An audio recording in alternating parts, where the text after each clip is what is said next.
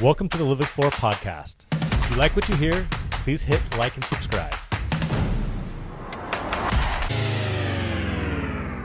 Welcome, everyone. I'm Sean Payne, founder of Live Explore Real Estate and Lifestyle, and I have with me Isaiah Chass, our founding agent. Isaiah, welcome. Absolutely. Today we have a 4-part series on property management. Yep. This is gonna be a little bit different than normally. Yeah, we've put together a series on property management, and so this is gonna it's just a basic guide to try to help you find, to locate and select the best tenant possible for your next rental that way. So Isaiah, you want to jump into, obviously the first step is figuring out what you want to rent it for. So that's a good starting point. So why don't you tell us how you go about doing that? Absolutely. So obviously, first step, determining your list price. This can be tricky because there's a lot of external factors involved between seasonality, neighborhood aesthetics, whether it's furnished or unfurnished. Obviously, typically,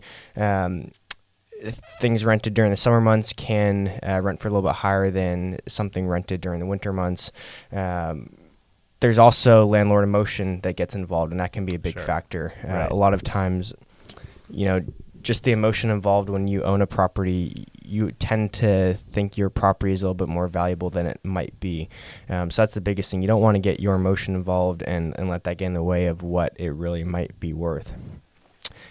There's kind of 3 different ways that you can approach the rental value and determining that, one of which being a market analysis. You look at similar comps, properties with similar square footage, similar bedroom count, bathroom count, lot size, kind of in general region of that, and get an idea of what similar homes have sold for.